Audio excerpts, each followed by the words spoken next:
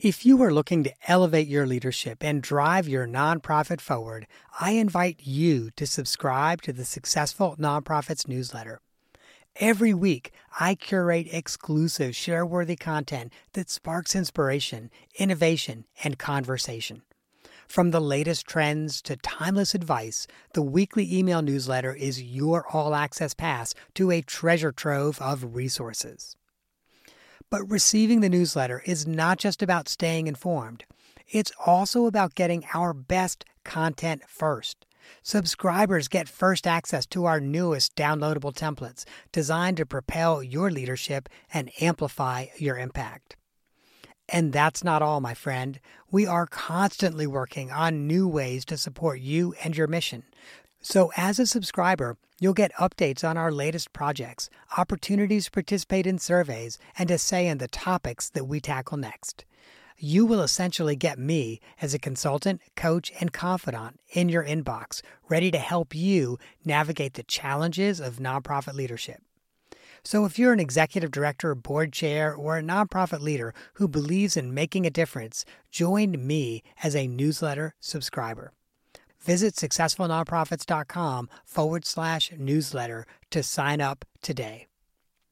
And now, friend, let me take you to the episode you've downloaded. Welcome to the Successful Nonprofits Bonus Break. I'm your host, Dolph Goldenberg. The bonus break is a short episode you can listen to while taking a coffee break and get the added bonus of making you and your nonprofit more successful.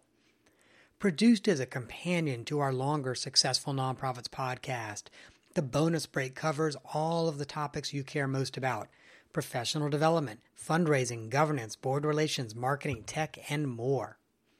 Today's bonus break is the third installment of a multi-part series about strategic planning. This series is based on a Lunch and Learn that I presented last month, and I'm breaking the lunchtime presentation into 8 or 10 bonus break-sized podcasts. Up to this point, I've been saying 7 or 8, but as we go along, it's pretty clear that this is going to get broken up into slightly easier to bite-sized chunks. The last episode included a deep dive into your environmental scan.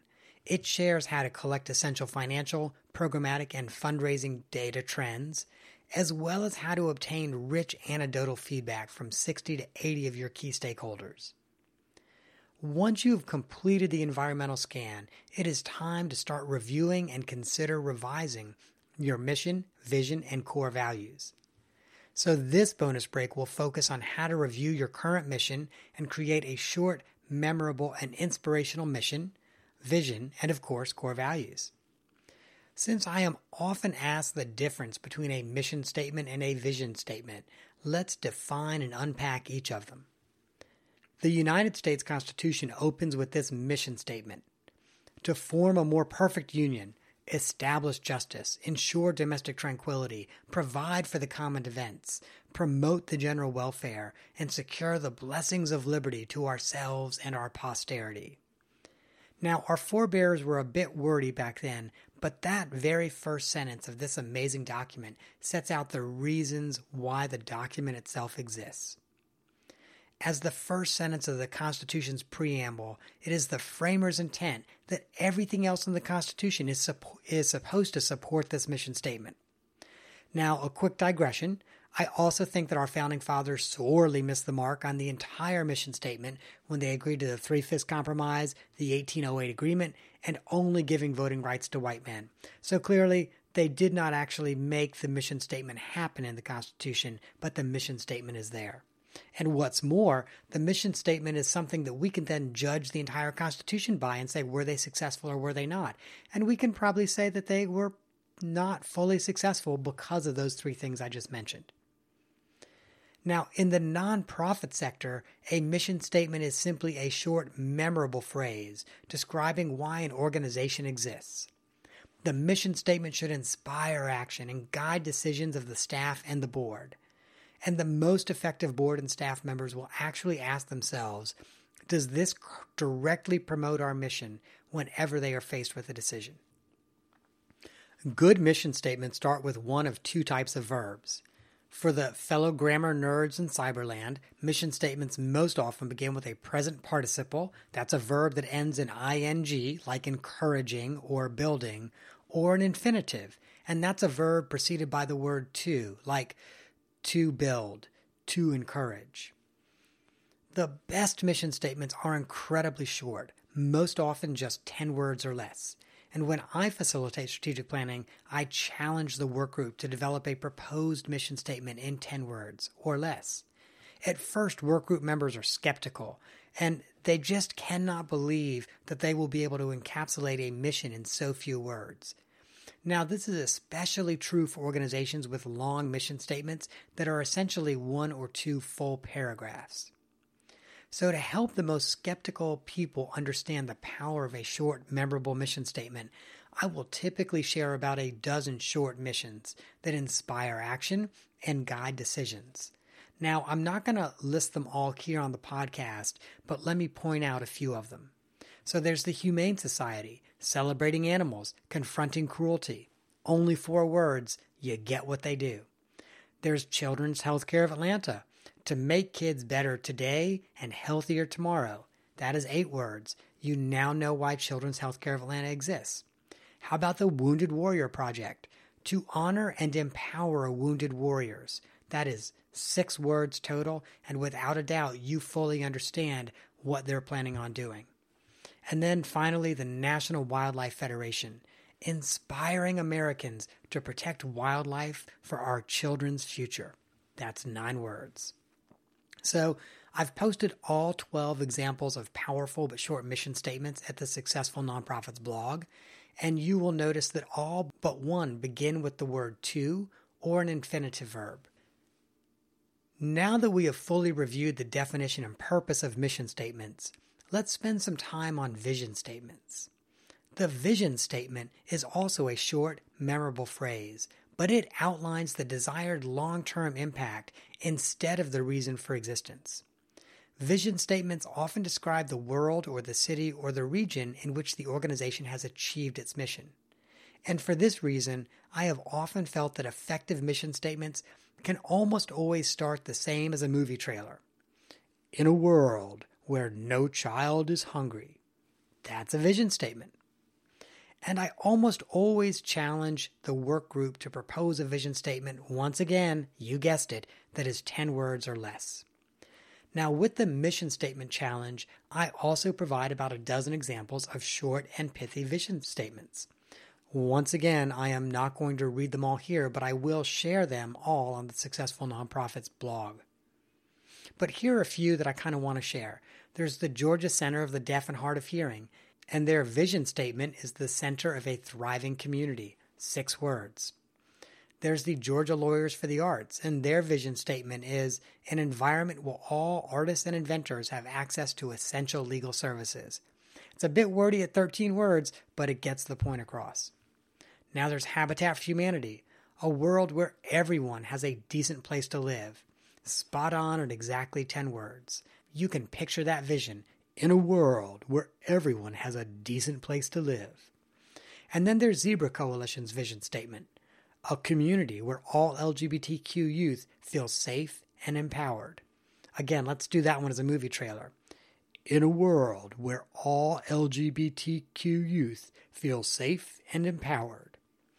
Once again, you can find the complete list of these great vision statements on the Successful Nonprofits blog.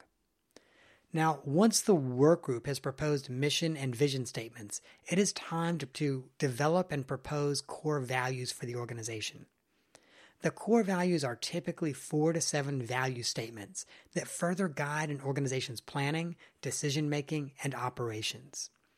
The core values are often intensely personal to the organization, and this is a great place to add all the additional words and ideas that would not fit into the mission and the vision statements.